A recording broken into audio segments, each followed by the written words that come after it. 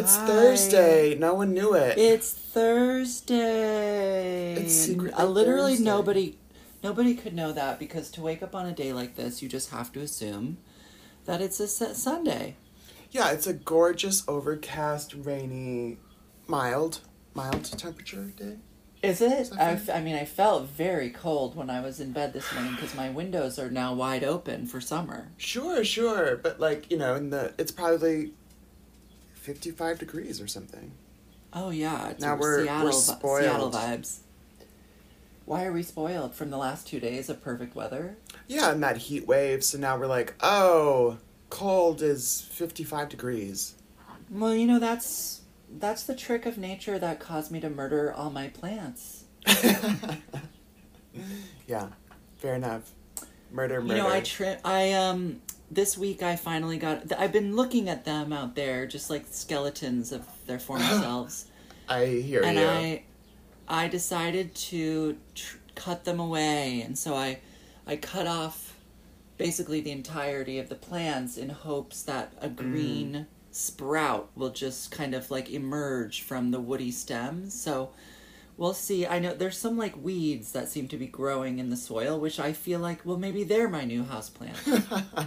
I literally just took my plants and put them outside and was like, good luck. And it did not turn out great. No. You were here. Some of them are still in the apartment. Oh, okay. But the Monstera that I took from Hawaii immediately lost all of its leaves. It was like, this is not where I live. Either it was attacked by an animal. I think it was just really windy and they blew off, even though wow. There was another Monstera out there that's totally fine. So mysterious. Interesting. But I too am hoping that the sticks will find a way. Well, maybe you destroyed its immune system from making it into an inside child. Yeah, I think my theory is that they toughen up, they strengthen up by being in the winds. Well, look, not having that. I honestly thought I was some kind of like plant. I don't even know what these people are called. What are plant scientists called? Plantologist. I want to call them like herbatologists. Herbologists. And when I made that incredible decision to put my plants out on the fire escape, when I went to Australia, I was like, I'm a genius. My plants were incredible. And I did it again, and I murdered them. I think it was like tremendously windy. So I don't know and if it that snowed. It snowed. Okay. Yeah. So that really did it. Roller coaster. Full freeze. But I'm still hopeful. I'm waiting for life to emerge from my babies. And my friend David Dabin gave me these air plants, right. And I have them all now like sort of tangled around this ceramic head from my friend Jessie, and they look cool. Great. They look cool. And they take care of themselves? More or less. I think you have to like spritz them and then soak them every once in a while. Okay. But they're just out there in the world, like things. Just objects. Plants. They're just objects. They're just things, objects. My neighbor from across the hall the other day knocked on the door, and they were like, here's a set of keys. Because several months ago, they had locked themselves out in a really monumental way in the middle of the night and knocked on my door, which is humiliating, And wait, why is this for them. Humiliating for them. Right, because their phone was out of batteries. They needed to call a locksmith. It was like post 1 a.m. Yeah, they had failed at life.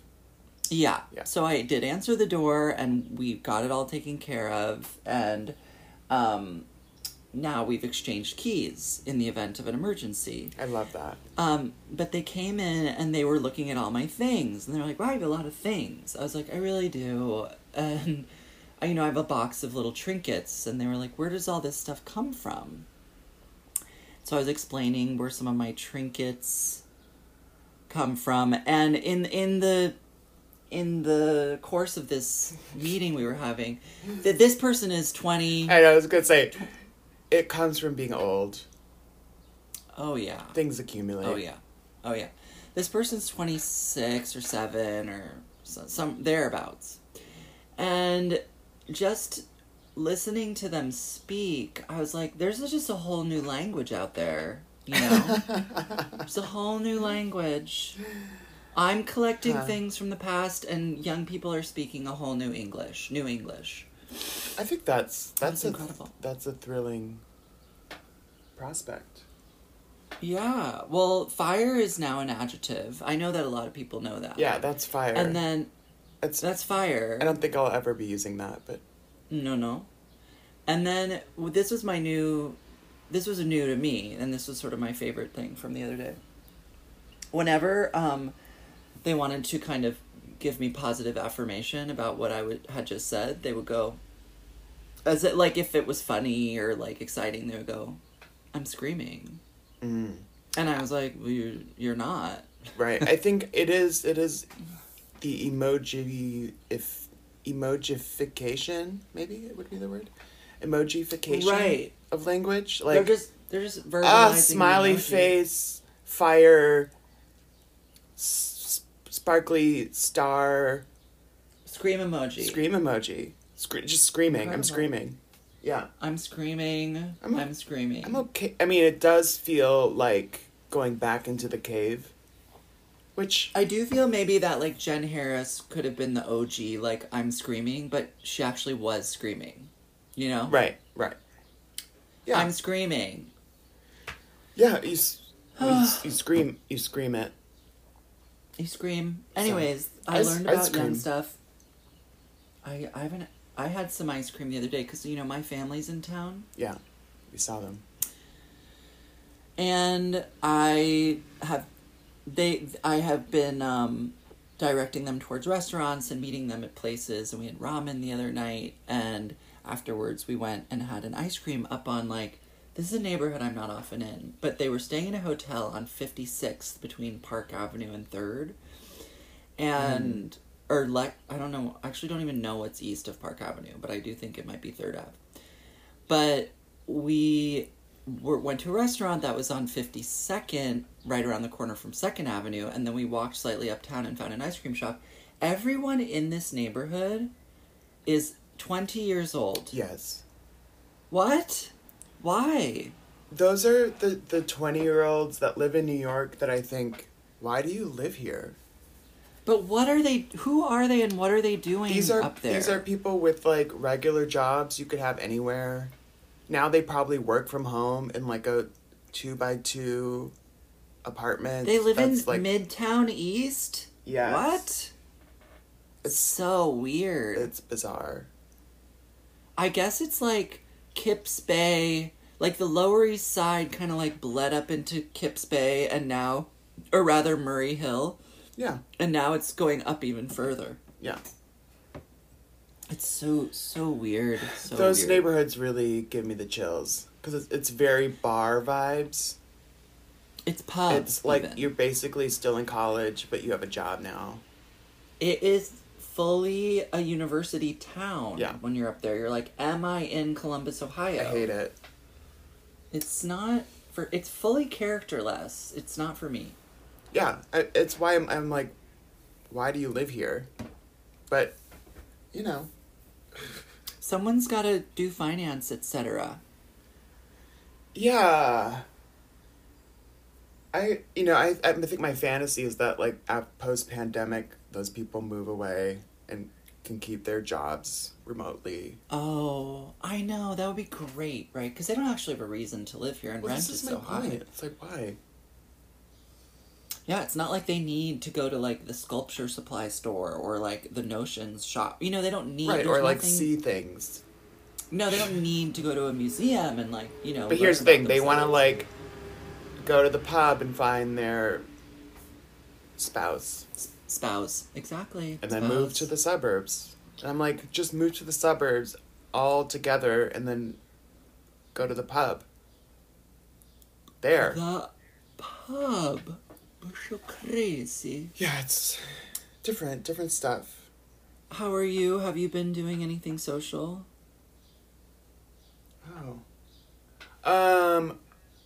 Well, I went to New York Live Arts to film a dress rehearsal of Abby Zibikowski's, which the show is happening this week. This will come out tomorrow, which is Friday. Mm-hmm. They're Friday shows and Saturday shows. You can go see it. You gotta. So great. But yeah, we're working together on a thing. So. Do you want to describe a little bit what is like Abby's genre of dance, or where does it come from? I know Abby has been on the podcast, so you can refer to that episode, which would have been about 100 episodes ago. Actually, you know what? That was it was just 2 years the ago, right? So this piece was supposed to. This is like one of the. It was like set to happen like the week of the pandemic. That is right. Yeah, that is right. So wow. Yeah. So it's happening. Well, here we are. It's happening 2 years later, talking about it again. Wow. So yeah, yeah. I've seen Abby's work. I reached out to her about working on something together, and so we are. Love it. Yeah, Abby's work is, I think, quite unique. I do too. I agree. You know, it's using traditions that I'm not familiar with, and I don't know really its relationship to those things. I mean, I think of Streb. Right. Well, it seems like Abby... It's not... Abby's background was in, like, black dance vernaculars in New Jersey, like, kind of American black dance vernacular, like street dance stuff. Yeah. And she has sort of transformed this style into a very conceptual container of, like, durational-based movement practice.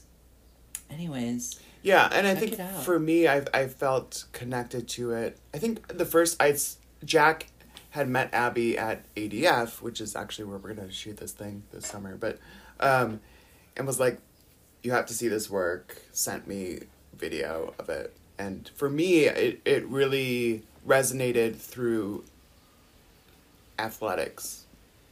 Yes. Like, I was like, yes, this is very gym experience. So, oh my god, I really hope that you get the full ADF treatment and you go to the Contact Jam and the ARC. I'm not doing any of that stuff. Thank you so much.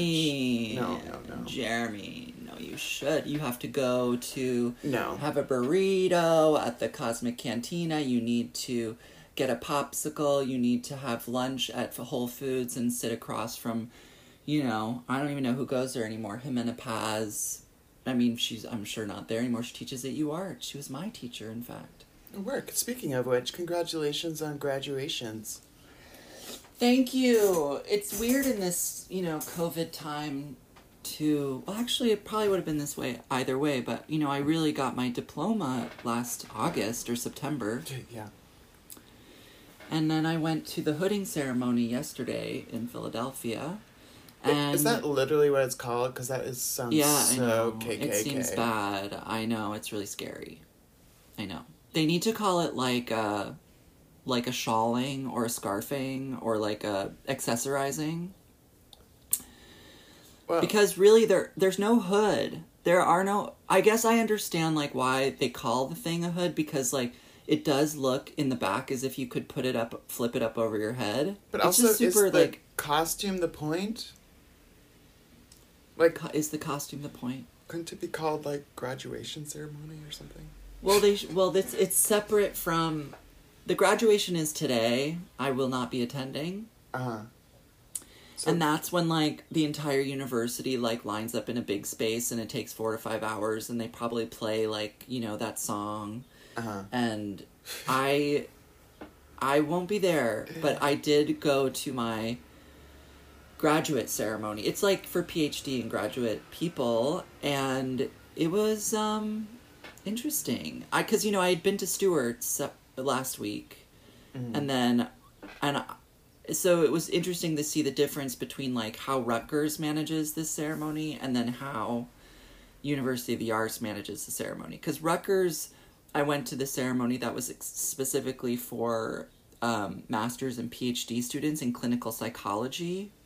Mm-hmm. And so that's just like, for them, there was, I don't know, 75 people or so in just that kind of like one category. And at UArts, it was the totality of PhD and master's students, and it was probably the same number of people. Right. So UArts is just a smaller institution. And what was interesting, I didn't realize that UArts had PhD candidates, but this was the first year of giving out that degree, and it was a PhD. Are you ready? A PhD in creativity. Oh, work. So, you better work. I mean... Well, it sounded like a lot of your cohort wouldn't be there. And it also, your program felt very international. Quite. And I don't know if that's a general UArts thing as well, where like pandemic, what have you, maybe also going to be a smaller turnout. Well, another thing I learned about UArts yesterday is that the dance program sort of stands alone in its structure, and the rest of the programs are much more conventional master's programs in the arts and arts education. And so I thought it was going to be a much more kind of motley crew, sort of esoteric bunch of like, you know, professional artists, and it wasn't. Like, literally, one of the last degrees they gave out was an MA in arts education, and it was people who had gotten their undergraduate degree in 2021, moved straight into their master's, which I guess was a 1-year degree program, and are now teaching at elementary schools. And what was interesting was that at Stewart's graduation, which was a 1-hour-long ceremony, they just called out names, and then they showed on the projector, like, a little blurb about their thesis.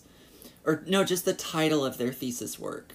And for us, each of our deans, like, talked about each of us individually. So every person graduating, the dean talked about them. Wow, so tedious. And that, so tedious. And by the time they got to these, like, I mean, Donna Faye, when she did us, she basically, like, did it in the style of what our program is like, and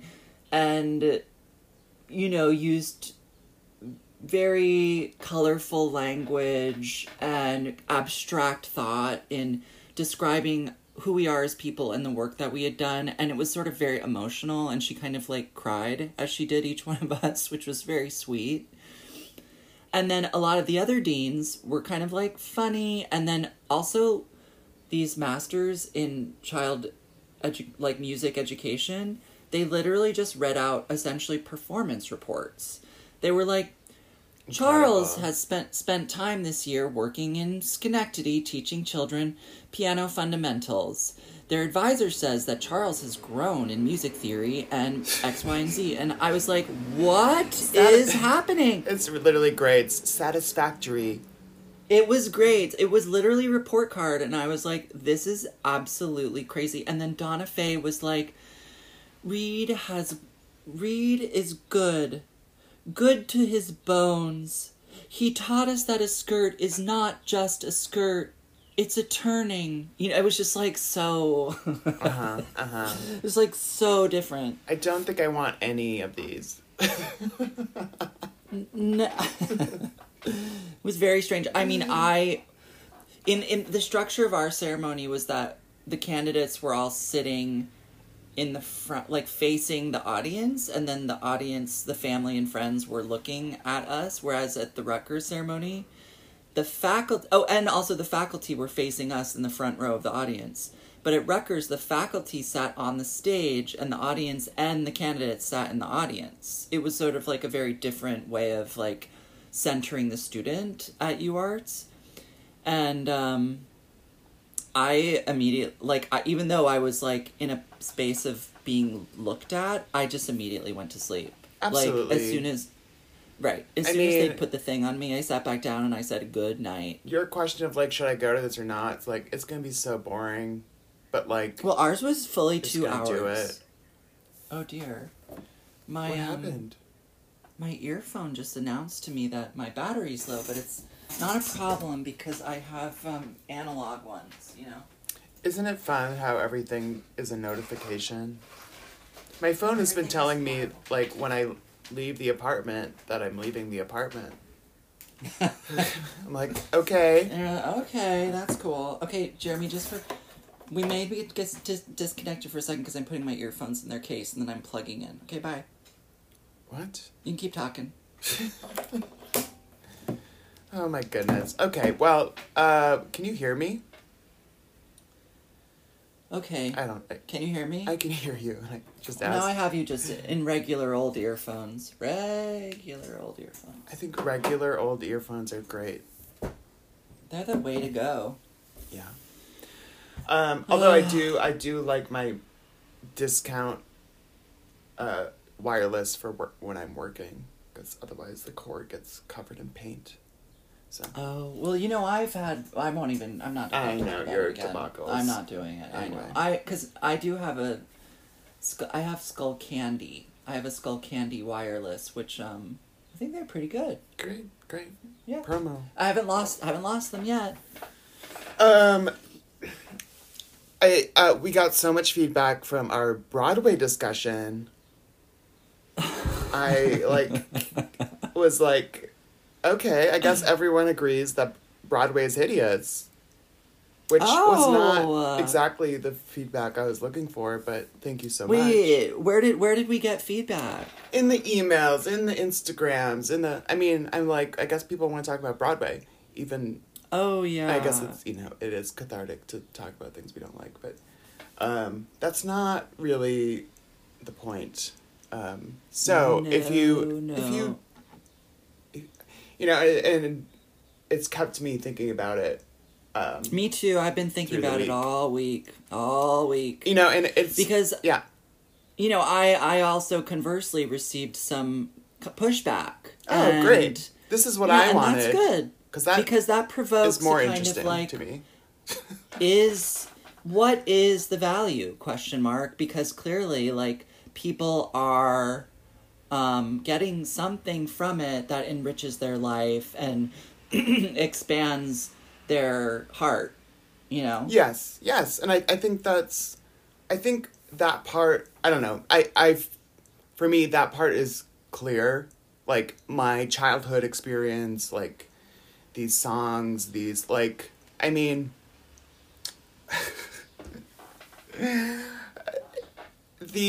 the hyperbolic drama of these things is cathartic, and I think that it is central, but it's also, like, for me, that's also the operatic form. Right. So, but yeah, so the combination of, like, popular culture and, because I also don't want to see an opera, but... No. Operas are also embarrassing. Okay, so here's sort of the point that I got to, which is, like, most of everything is really bad. Most of everything is really bad. And most of everything is conventional and a kind of repetition of stuff that's already been made. Right. It's just like a lot of opera was perhaps conventional in its time, and it's only now that, like, that form requires a kind of rigor that is absent from musical theater. So it seems more impressive to me. Even though it is... I don't know if that's fair. Explain. I think people who work on Broadway work really hard. Oh my God, I've never worked harder. Because look at me, I work on Broadway. Yeah, so so I think that the difference is actually... Wait. Where we... Can I clarify? Yeah. I don't just mean like time and energetic output. I mean conceptual rigor. Well, this is where I kind of want to push back on that as well, because I think the rigor on Broadway comes in trying to make a successful show. I do think that, like, the difference is, I think it is where the commercial comes into play. Like, that Broadway is so, it's like, what's the difference between downtown stuff and uptown stuff? Money. So, like, you can work downtown and do your individual niche, weird, interesting, avant-garde, thing that no one else cares about. You can absolutely do it there because there's no money. Because nobody, there's no, no one's paying you to do it. There's no risk. So, like, the performance can be incredibly risky. Yes. So, as you make your way uptown, you start getting money, which then requires some kind of return. So either for, like, literally making money on Broadway or, like, satisfying a subscription audience, which is also about money. So then you start, like, conforming to a sense of, like, what audiences want. I want nothing more than for audiences to love dancing on Broadway, because I am now at a place as a 41-year-old has literally no money and has, like,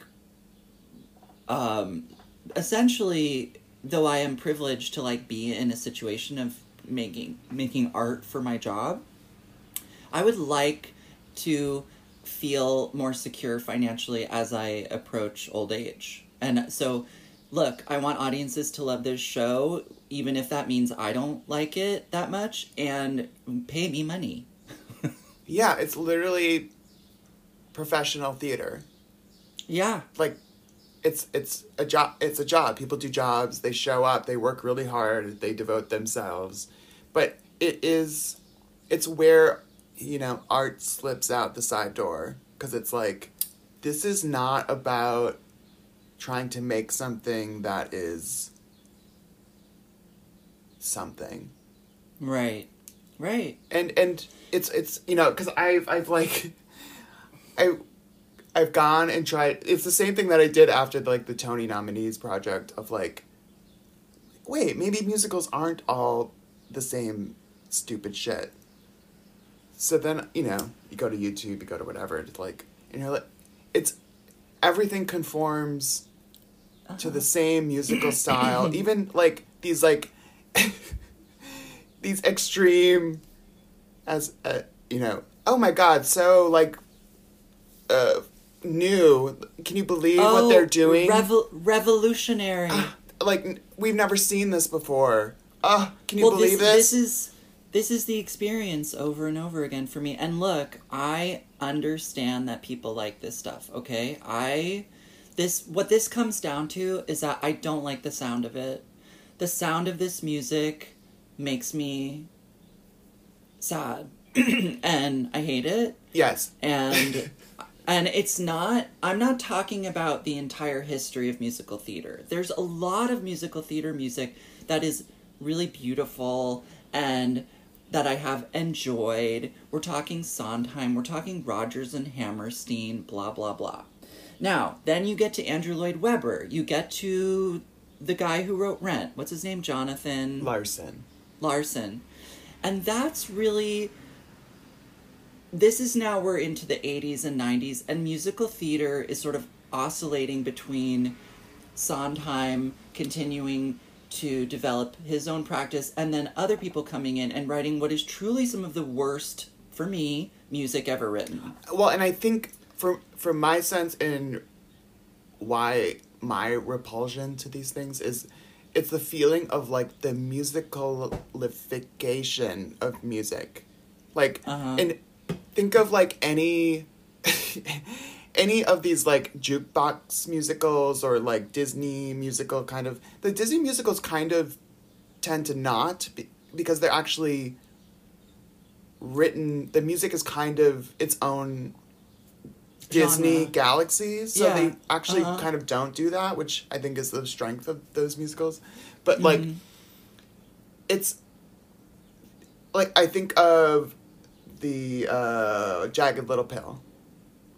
Oh, like, boy. Why use this music if you're not going to use this music? Right, if you're going to turn it into something in the vocal style of Rent. You're literally just degrading this thing. Right. You know, I did, before I ate anything today, I YouTubed the Michael Jackson thing. Okay. Mm-hmm. I'm familiar. And I thought, this music seems not as bastardized. I only watched like a little bit, and I assume it gets worse. And I think there's something about like maybe like group numbers and versus like a single right vocalist. Well, the strength of the Michael Jackson musical is centralized on the singers, because the people who they cast to play Michael at various ages and the people who are cast to play Michael's family are really good singers who sing very well in that actual style. Yeah, that was my sense. And that is the strength of the musical, because it doesn't take this pop music and then shift it into like musical theater, like contemporary musical theater style. Yeah. And so that's good. I mean, good. But we don't need, there's like probably no better musical to like to criticize musical theater with than MJ. Well, literally, like, well, it is. It's pretty insane to like repulsive to for producers to be like, let's figure out how to make money by centralizing and uplifting a child rapist. Yeah, who is like objectively a child rapist. And I think there's also. It's also sort of clarified a thing around, like, these pedophiles around, like maybe it is okay to listen to Michael Jackson music. And the difference between doing that and literally, like, glorifying this person. It's very different. Like, it's like... we can maybe watch a Woody Allen film, but maybe we shouldn't, like, give them Academy money Awards to make a new one, right? Or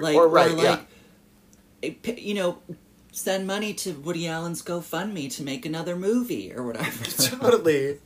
Or like make a documentary about how great Woody Allen is, or a musical on Broadway. Right. It's really like there's no excuse.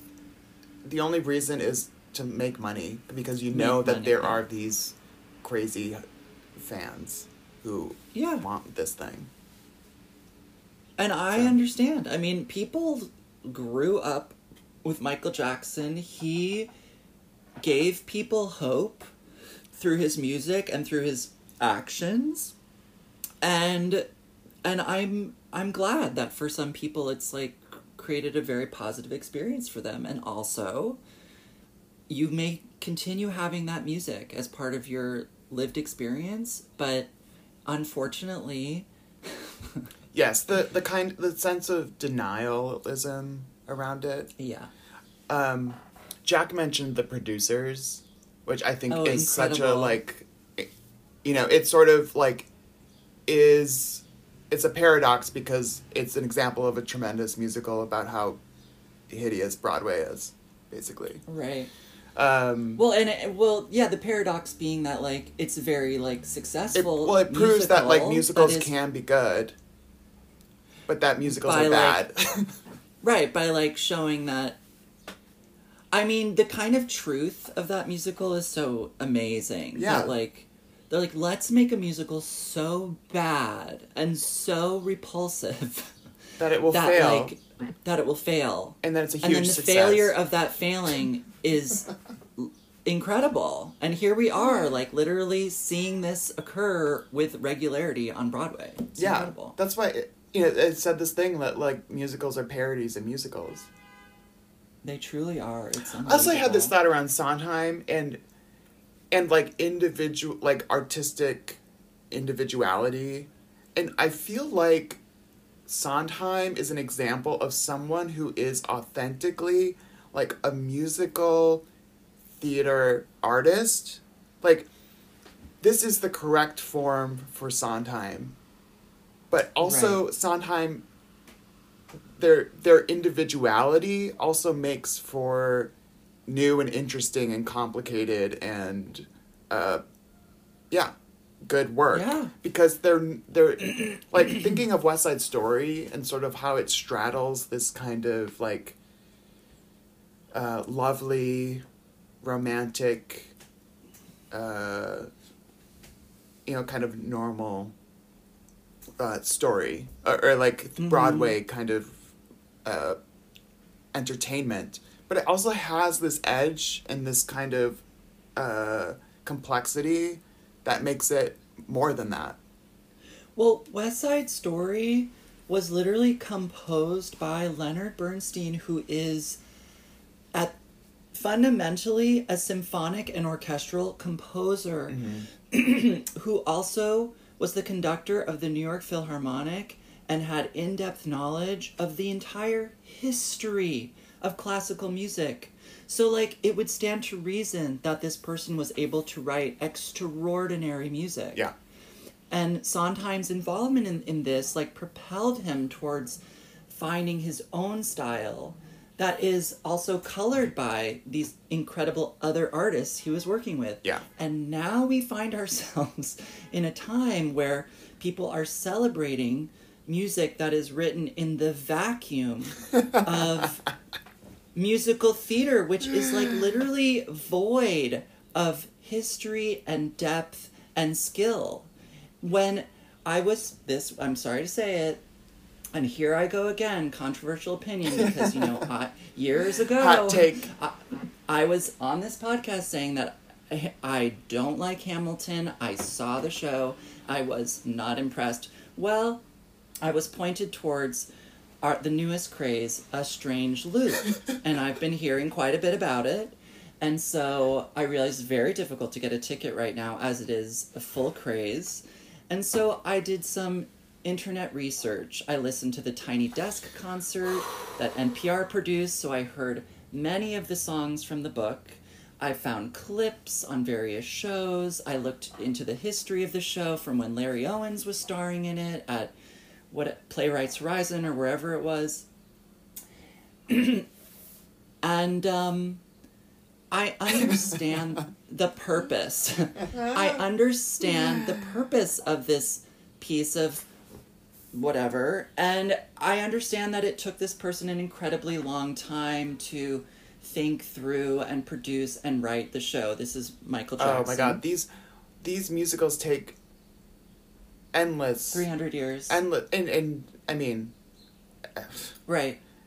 But then in actually yeah. hearing the songs, I'm sorry, I'm immediately struck by how awful it is. Right, and right. That is right. I'm not saying it's objectively awful. It's awful for me. Well, I think it's objectively like the same musical malarkey. Thank you. That literally go onto iTunes, listen to however much you want. And it's like my experience with it is my heart sinks because I think, okay, same thing. Like, why can't we do something else? How about this? Do two things. Listen to literally any section from West Side Story or Candide, and then listen to any section from any Rodgers and Hammerstein musical. We're talking Oklahoma, Cinderella. Listen to any section from a Sondheim musical. Listen to the radio for 10 minutes and you'll hear different music. Yes, listen to the orchestrations of any of these old musicals and also listen to the orchestrations of contemporary music on the radio. Then turn on a section of A Strange Loop or Jagged Little Pill or Dear Evan Hansen or any number of musicals playing on Broadway and really anyways, it doesn't matter. You cannot convince, I'm not here to try to convince people to not like it, but all I will say is it's not for me. And for me, it feels cheap and insignificant. Yeah, and I maybe we should just stop talking about it because I know, like it is not. I know. It's. I feel like I have a bit of clarity on like the purpose of these things and why they're not made. They're not made for us. They're not, and it's easy for me or to say, like, well, I don't have experience with musical theater specifically, and maybe that's why I have these feelings about it or am dismissive of it or whatever. But the truth of the matter is that I don't live in this sort of vacuous space of, like, not understanding what musical theater is. I am right. Well, yeah. Go ahead. You are. No, I'm a highly trained musician from childhood, highly trained dancer, highly trained designer. I mean, I have, like, schooling in all of these things. Right. Well, that's what gets in the way of you air quotes, appreciating these musicals, is that you know what they could be. Yeah, there's a lot of information in there that is at odds with what musicals nowadays are sort of peddling, and it's not a musical format that I have engaged with very meaningfully. But it is, I do know what music is. I think there's something strange to the, like, machine of Broadway that keeps people, like, seem to go to Broadway to watch the same thing over and over again.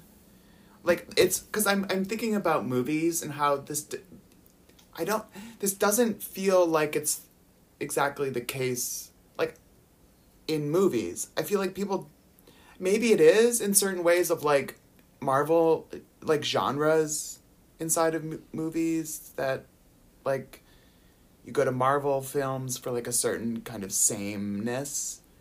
But I kind of don't. I think when you go to a movie, you want to see something new. So a different take. A different, like, story. A different way of telling it. Mm-hmm. I think movies are so variously made, as well as TV. And these other... I'm just thinking about, like, other forms of kind of mass entertainment. Popular, right. like, well, music as well. It's like, we don't want the same music over and over again. No. I mean, I think it's important also, like, movies are incredible. And, like, the camera makes so much possible. Whereas, like, theater and dance and most performance happen in a box. They happen literally in a box that has sides and, like, they're there and we're here, and so that's limiting. The container. Well, everything is limited. I know we love movies, but these other forms have, like, full merit to, like, make an experience, and it I don't think that the form of, like, a stage or whatever limits the ability for a unique, transformative, dynamic experience. Well, we know that's true because it has happened to us in the theater space. Yes, that's why we keep going to see stuff. I maintain that I want to see the Harry Potter play because I want to have a adult magic show experience. Yeah. Yes. And I appreciate, like, a wonderful, 11th hour, like, whatever it's called, like, big musical moment. I appreciate those things when they come in kind of authentic expression. Right. But those, it's the redundancy, I think, is sort of the central issue. So I think as I was thinking about this musical thing, I was like, you know what I have to do right now? I just have to do this right now. What is it? I had to watch Men Don't Leave. You did? I was like, I just have to watch this movie. I think it was just like I was what like, happened? I need to feel that feeling of that movie. It's the Thomas Newman music will sweep you away to another place. Oh, it's incredible. Which is the 80s. And then I went down a rabbit hole of, like, trying to find content about that movie on YouTube, and there kind of isn't any. There's nothing. But there is. There's little interviews with, like, Chris O'Donnell where they're like, wow, first movie, like, incredible. Yes, and, listeners, there is an entire episode of Jack and Reed talking about Men Don't Leave from early on in this podcast. Jeremy, I literally, while in Switzerland, there was a day where it was raining, and Stuart was like, "What should we watch?" I was like, "Well, have you ever seen Men Don't Leave?" I paid the money. I bought it. I was like, I bought it. I was like, I'm gonna watch this movie regularly. And Stuart immediately fell asleep, but I was like, "This movie, unbelievable." So I did find a Siskel and Ebert. Oh, review. I love that clip because the one hates and the one loves. Well, the hateful one, who I always thought is it the Ebert. Ebert hates I was it, like, yeah. I always hated you. But yeah, he's like, well, he also sort of contradicts. He's like, this like manipulative realism, and then he's like, yeah, none of this makes sense. Like, these things wouldn't happen. Like, I know, but then you're like, so it's not real then. It's like a fantasy. Yeah, he's like, well, you're gonna cure depression by taking a hot air balloon. I'm like, it's a metaphor for finding metaphor, a different way of viewing existence. Absolutely. And then Siskel's like, but did you not find this? Because he's moved by the incredible Chris O'Donnell scene. He's like, did you not find this scene moving? And Ebert's kind of like, I feel like I see inside of his brain him trying to say that he's like, realizes he can't say that he wasn't moved by it because he will be a monster for not being moved by it. And I think he says, yeah, I like that scene. I like that scene. That I can't even talk very much about that scene because it's so haunting, but it's like, I wonder how, like, what state Chris O'Donnell was in to have been able to do that. Yeah, I feel like it's extraordinary directing that gives a container for a performance like that. It's, and I there's something about just understanding tone, and it's why, like, again, the Broadway thing of, like, why can't we have different tones? Why is everything the same tone? Everything is this, like, same pace, same sense of reality as, like, superficial garbage, So, like, that's why I was like, I need, like, a really concrete idea of tone. Went there. And then I watched one of those, they do those actors talking about their careers on, like, a timeline on YouTube. I watched a Jessica Lange one, and she talks about how that role in All That Jazz was made for her. Mm-hmm. Because Fosse, she was like, Fosse, like, was, like, one of the only people who could see me. Mm-hmm. And she had done, like, King Kong before that. It was, like, her only thing. And she was, like, afterwards, like, no one wanted to hire her because they didn't take her seriously. Right. Yeah, Fosse. I know. Well, Fosse's cool. And actually, like, as much as I'm dragging musical theater every week, the show that I did work on, because I do work on Broadway, maybe I do know something about it. Is good. It has, like, a lot of really interesting things, and the dances are incredible, and the music is fun, and well, it's built around an artist, Fosse's work. Like, so it's, Fosse's a great example of also someone who is, like, really makes sense on Broadway. Yeah, so good. The dances are so amazing. Wait, what was I gonna say? I only have a couple more minutes because I am gonna have to pack it up and rush up to Penn Station and be on yet again another train, which is, it's good and bad. Like, trains are. It's nice to go somewhere and see things, but it's also awful to travel. I know. I'll be with my family. I'm gonna try to, like, so nice. Sleep a lot. I'm gonna try to cook. I'm gonna just try to, like, look at the stove for the most part. Yeah, I baked this cake, which was a real mistake because no one else is home. So. Oh no. I'm literally eating cake for breakfast. Everybody watch Men Don't Leave. Oh my god. Incredible. Incredible. The Joan Cusack. It's every scene is like a gem in its own bizarre way. It's so Kathy do we Bates. think that Chris O'Donnell is 18 in this movie? What did you say, 18 or 18?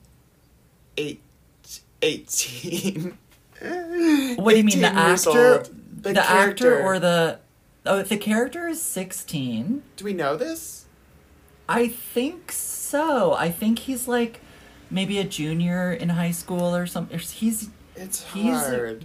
really too young for her. Well, because Jessica Lange feels very outraged, and I'm like, call the police. But it doesn't seem to be an option. Well, to be honest, like, Different if times. my 16-year-old son... Okay, listen. If my 16-year-old son was having sex with, like, a 25-year-old or 26-year-old or whatever she is, Is this going to be crazy to say? Yes, so... I'm sorry. I think that there's maybe a question of, like, maybe she doesn't... Like, maybe the only thing she could do is call the police, and maybe that's not going to help the situation. Like, I think Right, maybe, that like, would, like, make helplessness- everybody's life so complicated and horrible. Yeah. And she's already, like, my life already is complicated and horrible. Like, involving right. police in, like, this weird domestic situation, which wasn't... I don't know, it's really complicated. But at the end of the day, I'm kind of like, sure. I know that's not okay to say. I mean, it's sort of what ends up happening in the movie, so, you know, it's like... it's what is so great about it is that you're just like, shit is complicated. Like, we don't have to resolve these things. Like, Oh, yeah. we can't, because we can't. Like, it's complicated. When the movie ends, and, you know, obviously nothing can be resolved because, like, it's a truly, like, life goes on kind of movie. But at least, like, we leave them with some hope, you know, that, like... Well, it ends by the little boy being like, I was saved. Yeah, he's like, I'm So okay. devastating. I was saved. Can you believe that Well, shit with the music? It's a thing. It's truly. I mean, I think there's room to debate manipulative feeling, what have you. But well, that's what happened to Ebert. Yeah. You know, he felt manipulated, and I get it. Like the timing with the music and the language, it is manipulative in a way that's like also poetic and wonderful. Right. It's anyway. But I more to the point of like this idea of family and home and being safe and being saved, you know, because like earlier, this sort of starts with this idea of like running home from school and being alone in the woods and like getting home and feeling saved. I mean, that whole having like your that feet rubbed by the beginning, fire. that like Campbell's soup ad is incredible. It's truly, it's full Campbell's soup ad. It's nothing even more than a Campbell's soup No, it ad. just is that, and you're like, oh, this is incredible. So, like, what's fascinating to me is that, and then how weird and complicated things are. That like the father dies, and like these, you know, like Jessica Lange stays in bed for 6 days or whatever. So like, oh god, those it's are dark. the things that, you know, the like weird Joan Cusack situation, like those are what cut into the Campbell Soup straightforwardness, the like weirdness of like this downtown musical group and like this guy yeah. living in like an artist like shed on the river, you know. It's amazing. It's great. Okay, I just want to say, for those people who feel upset by the way that we talk about musical theater, we're not doing it. We're not trying to dismantle musical theater. We're just a dumb podcast. And look, I honor people's loves. So, like, go off, love musical theater, and Yeah, I think Because we it is, also like- secretly love musical theater and want better, more We want interesting. the best for it. Yeah, make a good one, everybody. Yeah, I mean, I think a good question is like, if you made a good musical, would anyone see it? Well, that is a question. I mean, Like maybe there is a good musical right now that we just haven't seen because it's in somebody's like, garage. yeah, it hasn't been workshopped on like stages all across the globe for 6 Right. years. I know there's a lot of voices and hands that get sort of like inside of the development of a musical. Yes, and and like wanting this thing that you've invested time and energy into to like be a financial Succeed. success in the end. Yeah. Like I think get it. that like accumulates over these like endless, stages of production. Yeah. Okay. Anyway. Go off, everybody. Enjoy a musical. Go see A Strange Loop. Yeah. If you can get a ticket. Also, go see Abby Z if you're in town. go Also, see Abby I think they're going to Z. be touring it a bit, and I think Trisha Brown is at Yeah, Rejoice go next see week. Trisha Brown next week. Go see Petronio this weekend if you can. Go see A Midsummer Night's Dream next week at New York City Ballet. There's plenty to see. Oh. And if you have some money, go see a show. Yeah, or give it to us. Send us money. Buy a tote bag. Hey, if you want us to see A Strange Loop and review it, give us money. How about that? Definitely. Or if you have connections, get us tickets. Listen, I will go to see things. I don't think I will pay to go see things that I don't think I will love or be No. feel complicated no, about. No. I don't even need to love things. I just want like some kind of complicated experience. So, All right. anyway. This has been so fun. I'm so glad you brought up Men Don't Leave. That really cheered me. It really is a salve. It's such a salve. You'll cry your eyes out and then you'll walk away feeling like a new person. Did I talk about watching Kramer versus Kramer? I maybe mentioned it because I watched it. Another like tremendous. I think the thinking of the two of them together is really. I love. Wow. I love those movies. Box set Kramer versus Kramer. I think Men of it Don't as Leave. like the 70s, but I think Men Don't Leave is like 1990. Is that right? Yeah, Men Don't Leave is 89, and I think Kramer versus Kramer is like 81. They're like quite far apart. Make movies. Anyways. More movies like that, though. Make movies about parents and kids. It's true. All right. Until next week, we loves you. We loves you. Bye. Bye.